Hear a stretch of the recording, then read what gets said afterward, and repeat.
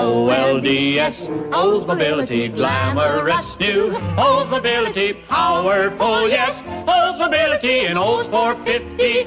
Hey everybody, welcome to Season 2 of Talking About Cars. I'm Randy Cardoon. I'm so glad you joined us. And here at Talking About Cars, it's all about everybody has a car story, from celebrities to car personalities to the rest of us who bring our cars to car shows. Even those who don't bring our cars to car shows just like to check them out and see what's there. And with that in mind, coming up, we will pay tribute to the late king of the customizers himself, George Barris, including an interview I did with George earlier this year on something we will call Talking About Cars Classic. We will also share some of the sentiments from the George Barris Public Memorial that took place this past weekend. But first, I love this show. Kick back and enjoy this ride. I'm Wayne Carini, and I chase cars. I find them, I buy them, and I sell them. It's all about the chase. 13.9 million. Our first guest, welcome to Talking About Cars, a car guy you probably know a little about. But there are several things you may not know about Wayne Carini of Chasing Classic Cars fame. So, Wayne, where exactly does your car story start? Well, my dad started restoration business back in the 50s, actually, and he was the founder of the Model A Restorers Club of America. So we were always had Model A Fords for sure. And then he also restored Duesenbergs and Lincolns and Packards and things like that. So we were surrounded by that type of a car. Up the street from my parents' house was Candy Pool Sports Car Shop, and Candy Pool was a racer, and he had every type of European car. So there was Maseratis and Ferraris and Porsches and Oscars and great cars like that. And then my cousin, who lived and worked up at my father's shop also, he built hot rods. So I was surrounded by different cars in every different aspect, less than a mile from our home. So I think that had a lot to do with what rounded my liking of so many different types of cars. Do you remember the first time you got into a hot rod? I mean, were you a kid and taken for a ride? What kind of thrill that must have been? I was probably 5 years old, and my cousin scared me to death in his hot rod, and that was his job, scare Wayne to death. It was on the list of things to do. The first time he always had a hot rod done, I was the guinea pig. He'd put me in the car to go for the test drive with him, So there was a constant breaking down, we would drive down the street and go like heck, and then suddenly the car would break down, and then I'd have to walk home, and get gas or something like that. It sounds like it was in your family's DNA. Yeah, it certainly was. I mean, cars have been, and it's been a wonderful thing. When you got into cars, what was your first one? Was it the same one you had in high school? No, my first car, we were fortunate. I grew up on a 300-acre farm, and so it was all apples and peaches and pears orchards. And so we had lot cars. So when I was about 8 years old, I got my first official lot car, which was a 51 Chevy that I bought for $25. And it was my car that I could rip around the woods in. And so it was a very special car to me. And then, of course, what happens is you wear these lot cars out. So unfortunately, the brakes let go, and you have to hit a tree to stop and things like that, or you pull it into a ditch, and then it stays there, and you just get another lot car, So I love that. Have to hit a tree to stop. It happened once, and my sister was in the car. Yeah, so I'm not supposed to take my sisters for rides in the car. That was the rule. But my sister Lynn wanted to go for a ride. I lost the brakes. We're going down a hill, and I made her dive down on the floor, and we hit a tree to stop. Otherwise, it was just going to continue to pick up speed. So we didn't hit it that fast. I was going probably 10, 15 miles an hour at the most, but that was still a lot of speed. Yeah.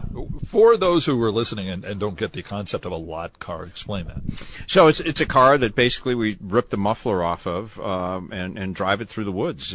So we had all these little roads that would go through the orchards, and so we'd get up there and spin the cars out and do all sorts of burnout things and donuts and things like that. And it was just so much fun. We'd laugh so hard and just have such a great time. Didn't have to worry about licensing those cars, I don't think. No, we're on the family farm, so I'd ride my bicycle up to the family farm from our house, which is about a mile away, and I'd be able to just get in the car anytime I wanted to and just drive around. I'm 8 years old, so that continued. I'm sorry, you said you were 8 years old and you were driving the cars? 8 years old, yeah. Well, we learned how to drive tractors because, of course, when you're on a farm, as long as your feet could touch and all your body body parts worked properly, you could drive a tractor because you were cheap labor.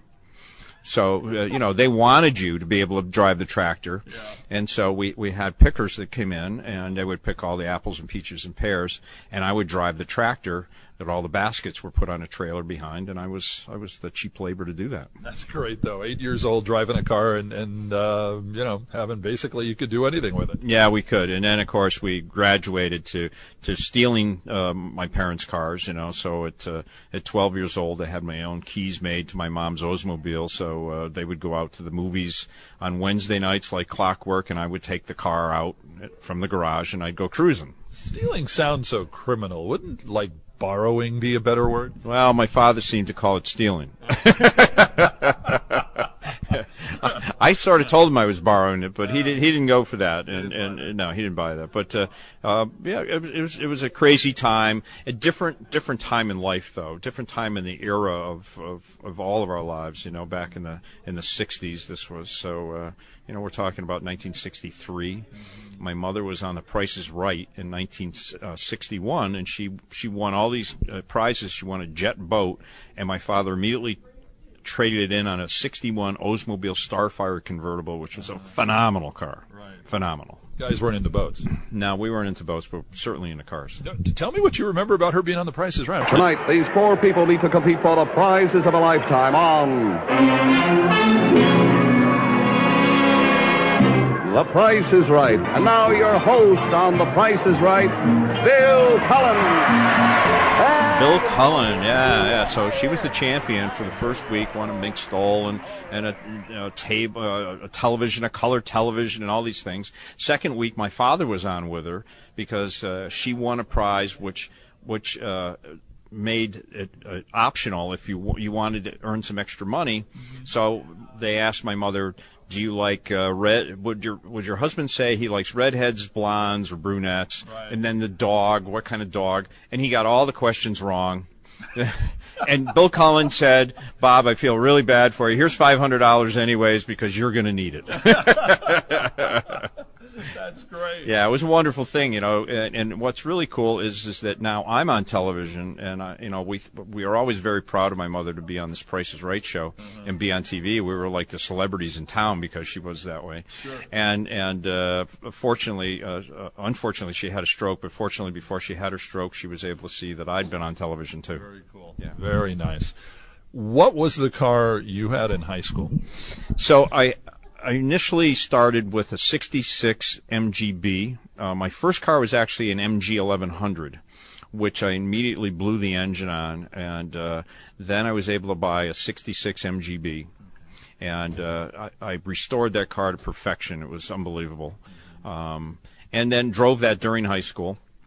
And then in my junior year of high school, a woman asked if I'd trade for her 66 Corvette Coupe, the 66 MGB, and I said, what do you mean, trade? She says, even. I like your car. I'd like to trade you even. So I traded even for a Corvette. Now, this is a guy's dream, right, to have a Corvette in high school. I didn't think about ramifications. I asked my dad if I could do it, and he says, yeah, but just remember the insurance that goes with registering this car. And being in high school, yeah. And I couldn't get the insurance. Nobody would sell me insurance to insure a 16, 17-year-old with a Corvette. Yeah. So we sold the Corvette, and I thought I was the richest kid in the world because the guy paid me in $20 bills. I think he paid me $4,500 or something like that, and it was all in 20s. And I laid it on my bed, in my room, and I looked at it. I said, "Man, I'm the richest person in the world," And with that money, I bought a Volkswagen, and I finished my high school with a '63 Volkswagen, and that was it. Normally, this is a question that would sound a little odd, but because you mentioned you were driving at the age of 8, the first car you had, were you in high school at the time? No. I mean, we had many, many cars before high school. Well, you mentioned the MG or the first MG. Yeah. So I had an MG 1100, went to the MGB, the Corvette, and then a Volkswagen. I found too that I was getting more dates when I had the Volkswagen than when I had the Corvette because the girls were a little maybe a little cautious going out with a guy with a Corvette. So I ended up having many, many more dates with an old beat-up Volkswagen than a Corvette. See you guys out there listening to this show. Volkswagens they have their place, definitely. We watch your show, and of course you have your business, and we always marvel over the cars you have in that business because they're so cool, and you have so many different kinds. Personally, what kind of cars are in your garage? Probably our favorite car is Bentley, 26 Bentley, 3-liter touring car. Phenomenal car to drive, and the whole family enjoys going out for riding it, and I think that's probably the reason why it's our favorite. We have a Stutz Bearcat that we just bought, which was on our episode, 21 Stutz Bearcat with 11,000 miles. I'm the second owner of the car. So it's a pretty cool deal to find a car like that. It was parked in 1931, and I found it.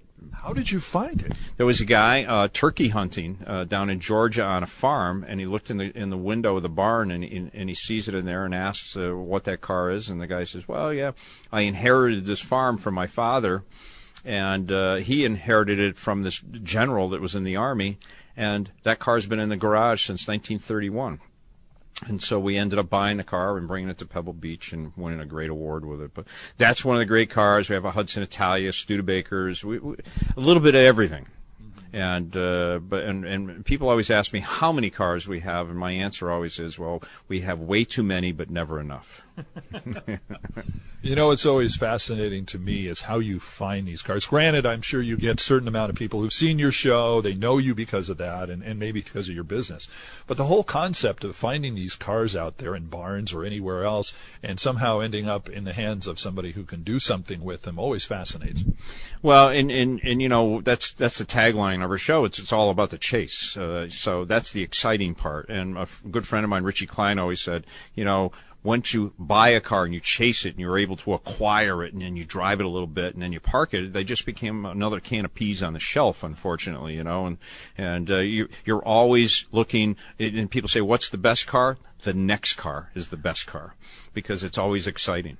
When you have cars and you of course, as we all do, you've sold them, gotten rid of them for whatever reason. Is there a car in your past that you wish you could get back?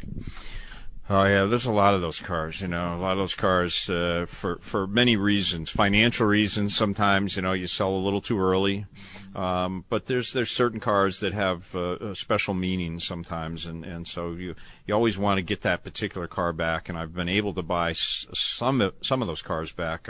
One of the cars I regretted was a little Alfa Giulietta Spider that I sold to a friend of mine, and he really pressured me into selling it to him. And so I said, okay, well, all right, I'll sell it, but you got to sell it back to me in case. So he had it for about a year and a half, and he called me and says, okay, will you give me the same amount of money that I paid you? And I said, of course not.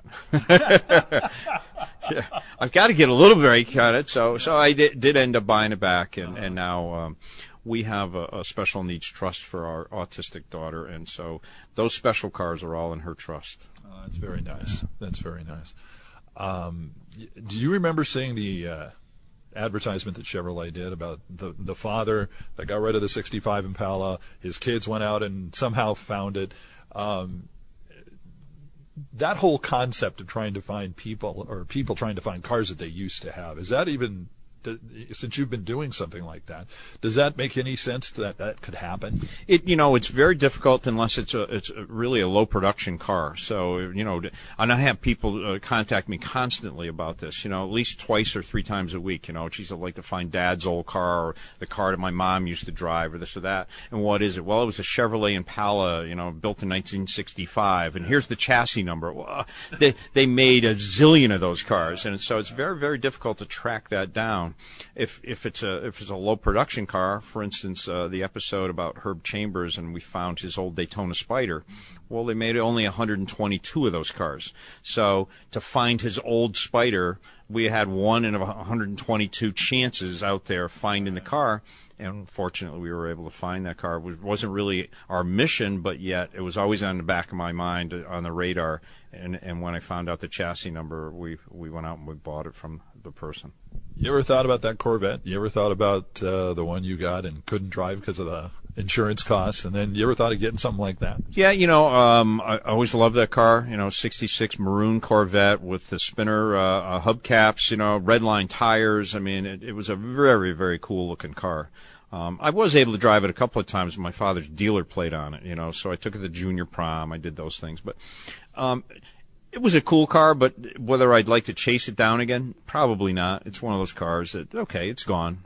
But there's certain cars that, you certainly would love to be able to buy back.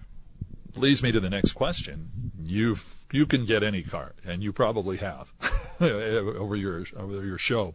Is there a car out there, assuming price was no object, and you could do that? Is there a car out there you haven't had that you would really is number one on your list? Well, there's a couple. There's an HC Alpha that John Mozart owns, and I think it's probably one of the most gorgeous cars ever built and most powerful, and for the era. We're talking 30s Alpha. And matter of fact, I was on the Colorado Grand this year, and John was driving that car in the Colorado Grand. It was all muddy and dirty and rain-soaked, but it's really cool to see a car like that that's won Pebble Beach, and now he takes it out and he uses it. And that car is unobtainable. But the probably the most obtainable car that I would ever want to buy is a 250 short wheelbase Ferrari 1960 250 short wheelbase. I've been able to restore 8 of them for clients, so I've been able to see the cars and use them and drive them. And to me, it's the most beautiful, purpose-built little race car that you could drive to the racetrack, race it, and then drive it home. And its balance is so good. I mean, when you're talking guys that can afford to buy most cars and they're great drivers. So Bobby Rahal is a good example. Bobby's a great friend of mine, and the one car that he has in his collection that he loves the most is a short wheelbase Ferrari because it drives so well.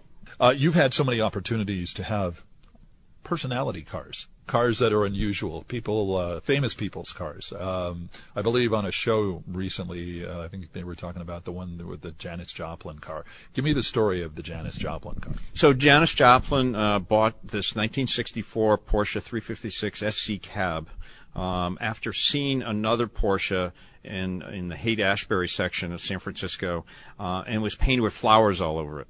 And she decided that she wanted to have something very similar. So she went out and bought a 4-year-old, this is in 1968, 4-year-old Porsche SC cab. And she gave it to one of her roadies, and it was very artistic. And she says, paint something on it, make it look wild and crazy. And here's $500, and do what you can. And so he came out with this great paint scheme that's on the car, which basically tells basically the story of the universe, and so it's got a picture of Marin County, and it's got all these things on it, and it's a great paint job. So the car's come up for sale right now, and so we decided to do a story on that car, and it's a wonderful car. So it's a car that's an automobile, it's a piece of art that you normally would say hanging on the wall, and it's a piece of rock and roll history because it was Janis Joplin's car, and that was her everyday driver. Wow. So it's got great history. It belongs to her brother and sister, and they've decided to sell the car after being 20 years in the Rock and Roll Hall of Fame. Wow, that's incredible. Yeah. I always wonder, just going back just a little bit, when you were doing when the concept came up to do the show, how did that transition from, you were doing cars, you were fixing up cars. How did you get into chasing classic cars? It was a great story that I bought a Hudson Italia, which is a really unusual car. They made 25, and mine's number 13. And I was able to buy that car. I chased it since I was 16 years old, and I bought it when I was 52. And I kept after that car. And I was able to purchase it. Donald Osborne, who's a great friend of mine and a great writer, and he's also on Jay Leno's new show, he wrote an article that appeared in the New York Times about that chase, that pursuit of all those years. And Jim Ostrowski, who's the head of our production company, read the article on Sunday, called me Monday morning and said, I'd like to do a TV show about you. I said, well, for what reason? And he said, well, you sound like a pretty interesting guy. I've made a few phone calls this morning. Everybody says you're a nice guy. Can I come up and talk to you? So Jim arrived about an hour later. We sat in my office, for about 10 minutes. He told me his concept to basically follow me around with a camera. I would have to know no lines. There would be no script. There would be nothing. He just wants to document what I do. And that was 9 years ago. Can you believe if someone had said to you 10 years ago that you would be like this major media star, if you will, when it comes to cars? Would you buy that? No, never. I mean, and I'm not an actor. I'm not I'm not a good speech a person that can go out and give a major speech somewhere. I had no acting skills at all. But it's not acting. This is reality. And that's the deal I made with Jim. I said, if you want to film me, but don't get in my way, I'm doing my business. And if people seem to like that, well, it's taken off and it's become a huge success. And Shauna, who was with Discovery, she was the head of all the programming. When she first gave us that option to do a series, she took me aside and she warned me. She says, your life's about to change. And I said, why is that? She says, everyone will know who you are within 6 months. And she was correct. Within 6 months and then a year. And after 2 years, it was just huge. So it was, hey, car guy. Then it was, hey, aren't you that guy on TV? And then it was, hey, Wayne, everybody knows your first name. And it's pretty wild. Yeah, and that's a good thing, right? Yeah, it's really wild, just really crazy. We're in now 37 countries. So it's one of the shows that Discovery has that sells it internationally. So it's one of the most popular automobile shows in all of Europe and South America, Russia. Where do you want this show to go? Is it just continuing along its way? Are there cars that you know that are out there that really propel you as far as chasing after those classic cars? Well, I think the next step is to actually go and do some other things like in Europe and South America. We'd love to do some things like that and visit other countries that we know that we have fans as well as there's great cars there. We are going to go back and do the London to Brighton rally again next year. We're going to hopefully do the Mille Miglia. So do some rallying, do some events, but take a different spin on it because it's pretty boring watching somebody just drive a car all day in a rally. True. So there has to be more to it. So we'll put a little more spice into it. Last thought. People are sitting here and watching your show, and it's always funny because you watch people do things. It always looks easy. It can't be that difficult. It's on TV. If you were going to give anybody advice as far as, hey, I want to try something like that, I want to do something like that, I want to find a special car, what advice would you give them? Well, what you have to do is go and buy something that you like or get involved with the cars that you like because, television just doesn't happen for everybody. I'm a very, very fortunate person to have this happen to me. But yet, if you just buy the cars you like, don't worry about investment, don't worry about the financial aspect that you're buying a car that everybody else wants too. Buy something that you like that's a little different maybe, So if everybody's buying Chevrolets, and there's nothing wrong with Chevrolets or Fords, but buy a Studebaker, buy a Hudson, something like that.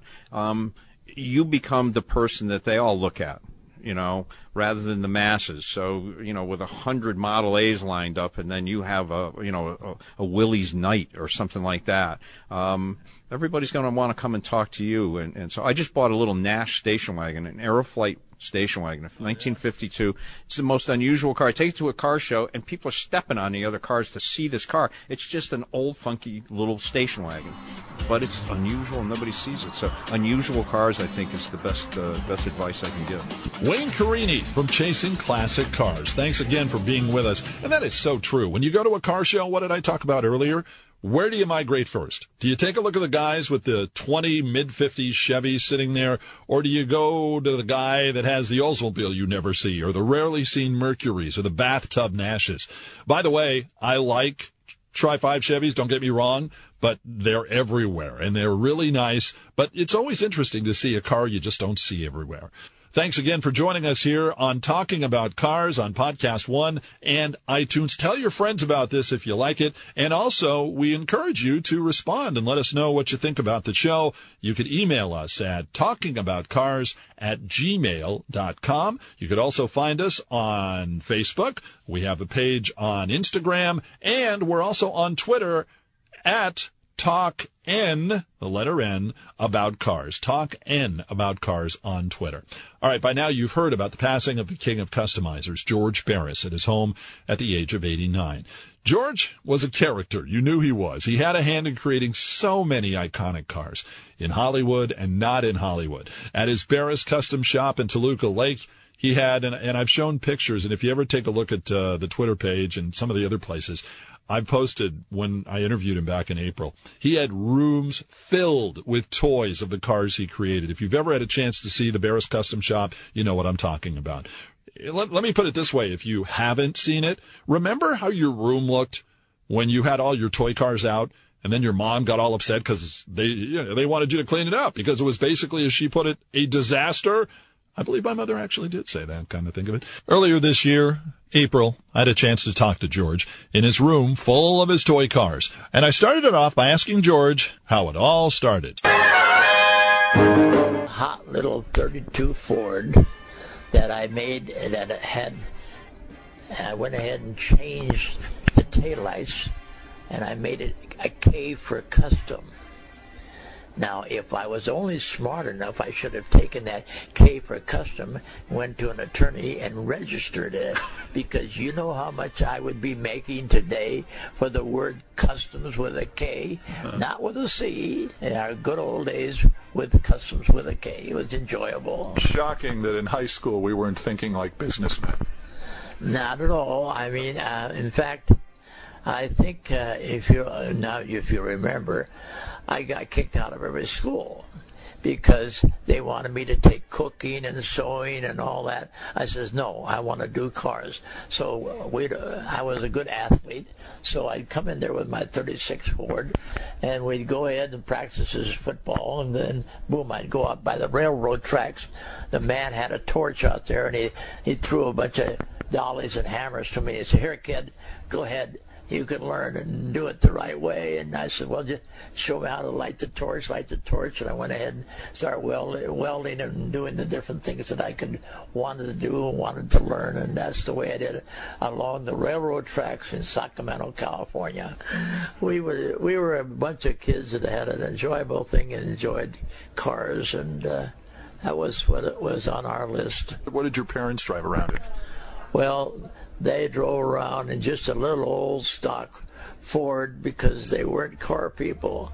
But my mother died when we were real early. My aunt, I took the knobs off of her kitchen and used them for the grill to make grill things. Where did you get these ideas? Just in a moment, as you're going through the kitchen and you're working on a 36 Ford, you say, my God, that grill cavity would look good, but look at those buttons and everything. Boom, boom, boom, boom. I start unscrewing them, taking them out, build a rod across the front of the grill cavity and screwed in all these knobs, which made a beautiful grill. So these are things you would, out of the moment of the sky, you would learn how to do it. So let's talk about some of the cars you have now. I mean, you've got the best garage around, and plus, if we can just set the scene, how many cars do you have in this office right now? And I'm talking the model car variety. Well, I think we could all quit adding, because we don't have an adding machine big enough to cover it. I'm a toy freak. I had toys made for every car that we made, movie, TV, or my own. And many builders would come and bring their toys to me because they knew I was a collector and I enjoyed it. And you could see all the different movies and TV shows and of course, I don't know if you ever remember the good old days, the Oscar Mayer Wiener car. Of course, the Wienermobile. There it is, right up there. And I worked on that car, and it was so funny because to have it where you have a wiener going down the street was just hilarious, but it was just the fun things you could have. They came up and talked to you about that, yeah, and said, George, we've got a concept where we've got hot dogs, we're trying to have a Wienermobile. Yeah. Where did you come up with that concept for the Wienermobile? Well, I figured the best thing in the world is if you're going to have a Wienermobile, it's got to be a wiener. It's not going to be a car with a wiener on top of it. Mm-hmm. It's got to be the wiener, mm-hmm. And that's how I was able to add that right on top of a chassis with the suspension system with 4-ways and 4-wheelers that would run down the street easy. See, not a lot of people remember that. They know you from the Batmobile. They know you from a whole plethora of cars. But a lot of people don't remember the Wienermobile connection. Yeah, the Wiener. That was just another one of the wonderful things we had for not only TV and movie and even our wonderful dear friend Elvis Presley. I mean, we were doing a limousine for him to show you what kind of a man he was. When I was doing the limousine, I had it out in the shop, and he comes in and he says, I'd like to take a look at my car. Fine. He said, can I go and talk to your men? He went in and talked to every one of my men that was working on his car, and gave him all the thrill of talking to Elvis Presley. And then he comes into us, and we tell him what we're doing. And even to the point that when he's out rehearsing, 4 o'clock in the morning, he calls, George, I'd sure like to take a ride to Vegas in my bus. I did a bus for him. And we all jumped in the bus, lo and behold, we're on the road to Vegas. Wow. So it was more than just cars. It was people. People and the things that they loved. And automobiles were the heart and in the middle of everything that we would enjoy.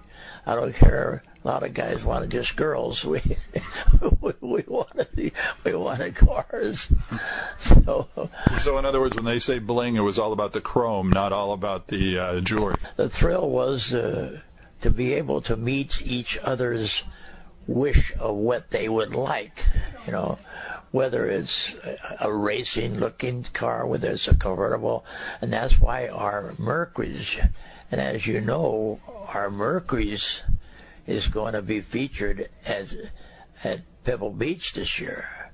All Mercuries. They just informed us the Hirohata Mercury and all the different Mercuries we won all the awards with are going to be the featured cars at Pebble Beach. And that's tough because all you would ever see in Pebble Beach is Ferraris, Lamborghinis, Countachs, and Rolls Royces and things like that. It's about time they show good old American cars, George. That's right. The thrill of having cars is what you create. George, you have one of the best garages known to mankind. Let's talk about some of the cars right now that you have in your garage.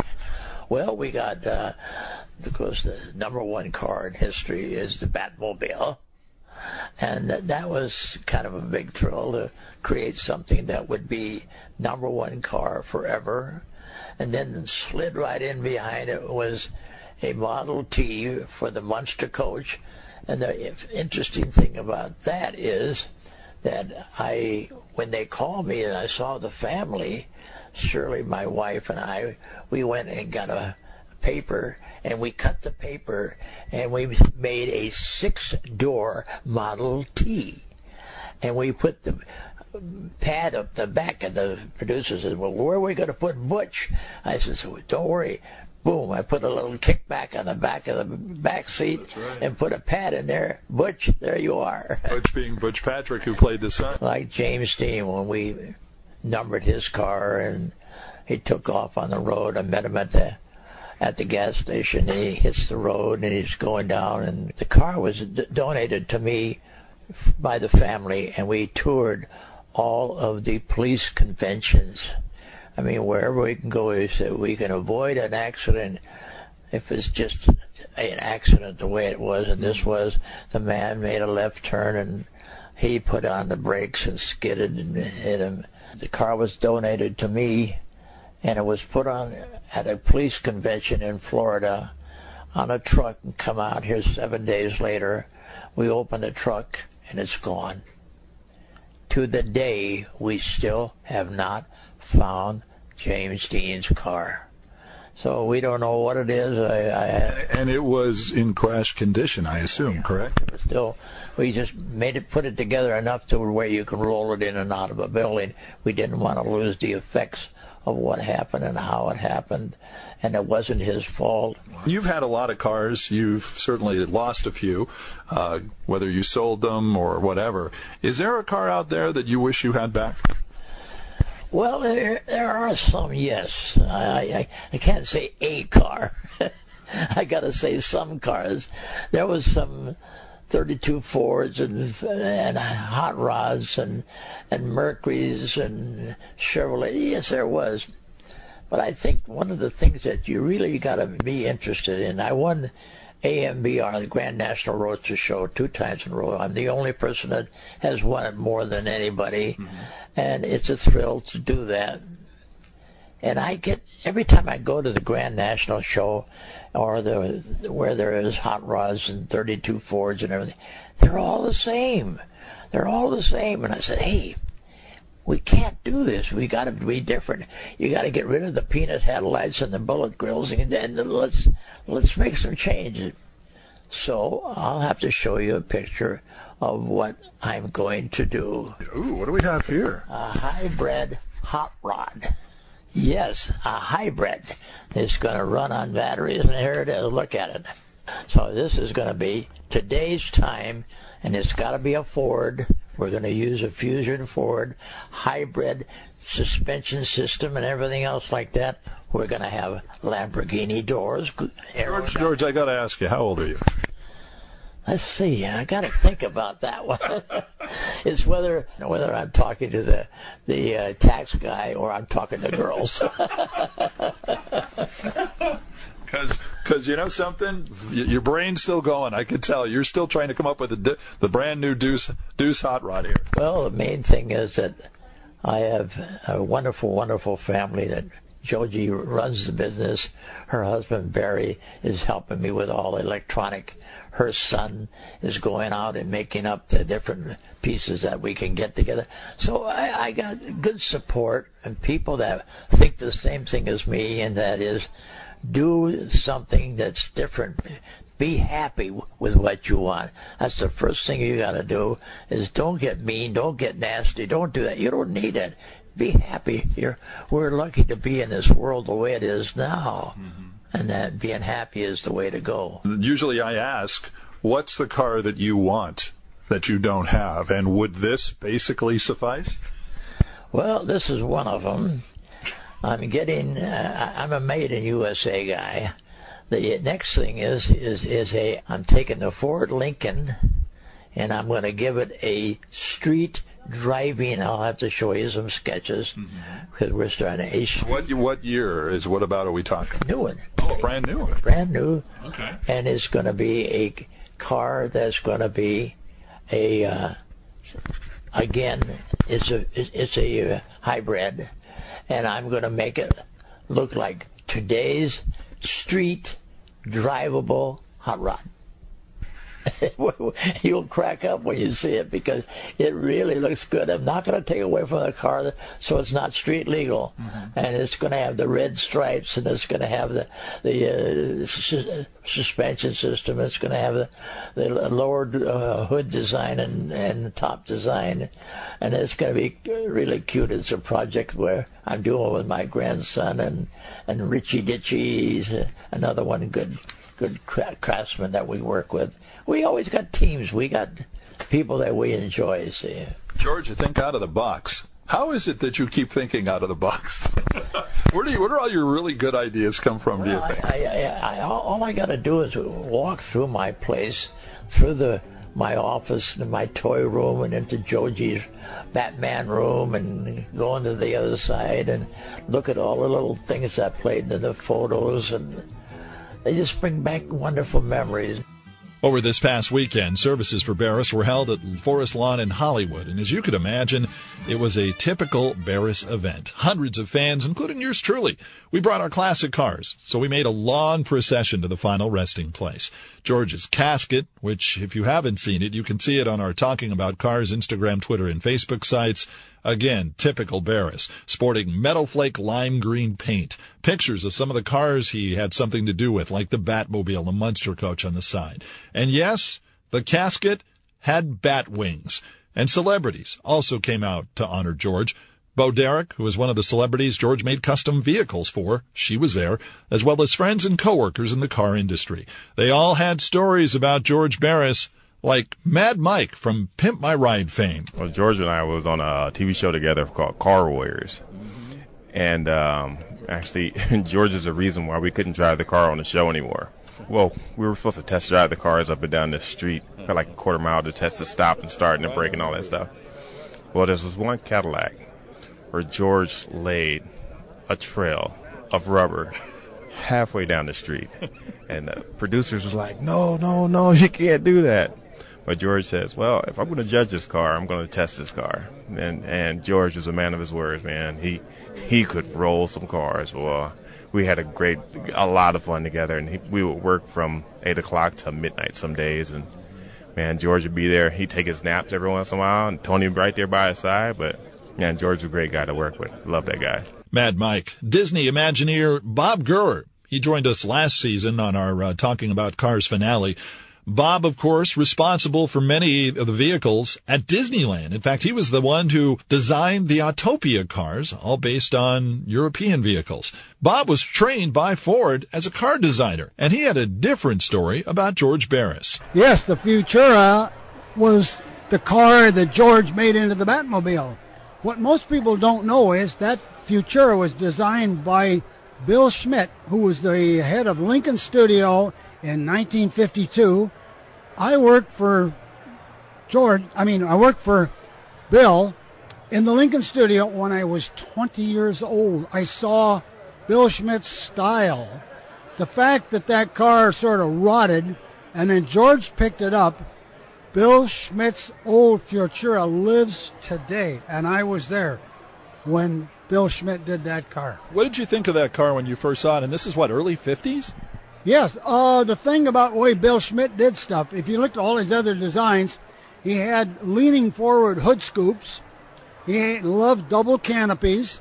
He liked the back end where the center was kind of cut away and the taillights hung way out on the outside of the corners of the car. That was a Bill Schmidt signature. And he talked Ford into doing it for the Futura and got away with it. And then the car became a little bit older, sat there. Guess who resurrected it? George Barris, and here it is tonight. And didn't he get it for like the sum of $1 or something like that? It was a minimal amount of money, but some people recognize the value of stuff, some people don't. George saw what he could do with it. Sure, somebody criticized, why did you take a Futura and make it your way? Aha. Because of George, that car lives. Bob Gurr. All sorts of fans and car guys came out to pay their respects, including, a car guy by the name of, and I kid you not, Joey Buttafuoco. First of all, when I was a kid growing up back east, everything George Barris ever did, I read about through the Peterson Publishing, okay? So this is a great story, and it really is. So when I had the opportunity to come to California, everything I read about George Barris was Burbank, was Toluca Lake, was Van Nuys, California. So I'm like, I can't wait to get to Van Nuys, California. So, of course, when I get here and I go to Van Nuys and I see what's in Van Nuys, I was a little bit shocked and surprised that Van Nuys is what it is. It's not Beverly Hills, but it doesn't matter. Doesn't matter. George Barris was he was an icon forever. He was an idol and a mentor.